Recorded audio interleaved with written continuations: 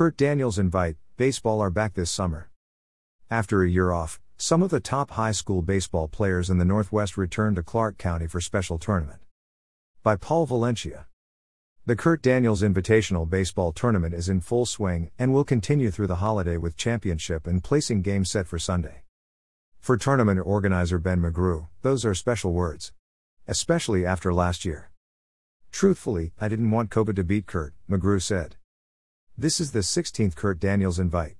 A year ago, McGrew had to call off the tournament just 2 days prior to its first pitch.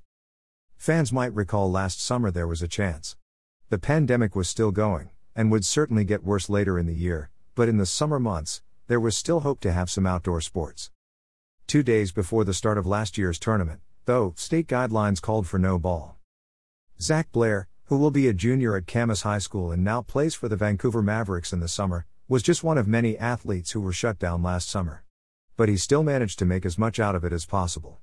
He committed to Oregon State baseball last year.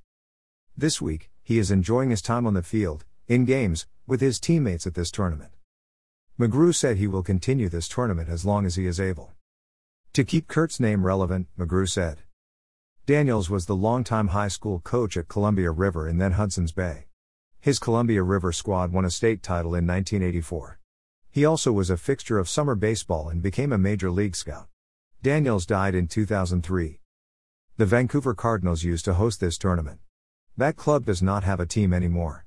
So the Vancouver Mavericks have taken over as hosts. The Clark County Cubs, featuring athletes from Hudson's Bay, help run the tournament. This year's tourney has 10 teams.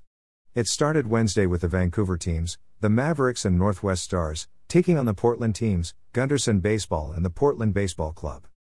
More games were played all day Thursday. There are 3 games Friday at Kurt Daniels Field at Propstra Stadium on the campus of Hudson's Bay. There are 3 more games Friday at the Ridgefield Outdoor Recreation Complex. On Saturday, those facilities will host 4 games. Baseball, and more baseball. The tournament ends Sunday with semifinals and championship games at Propstra Stadium. Blair missed out on Thursday's game because he was in Eugene for a tryout for the area code games. That's life for a young recruit in this sport, traveling all summer to showcase his skills.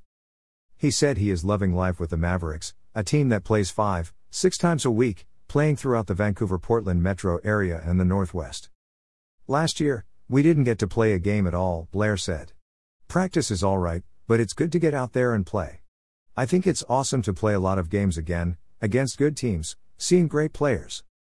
Blair's summer team last year kept practicing as much as possible. Longtime Clark County baseball coach/analyst Corey Keir helped out at a lot of those practices. He noticed Blair's talent. It was Keir, Blair said, who got word out to Oregon State. Blair sent Oregon State coaches video of his workouts. By the end of the summer, Blair had announced his intention to sign with the Beavers. He cannot do that until his senior year of high school. I always watched them growing up. I've always wanted to play center field for them, Blair said. Oh, and his brother is going there, too. Jake Blair is a preferred walk-on for the Oregon State football team. Zach Blair still plays football at Camas, as well. He enjoys both sports, but, he said, he loves baseball more. Blair, the rest of the Mavericks, and all in the baseball community are thrilled that their love is back this summer.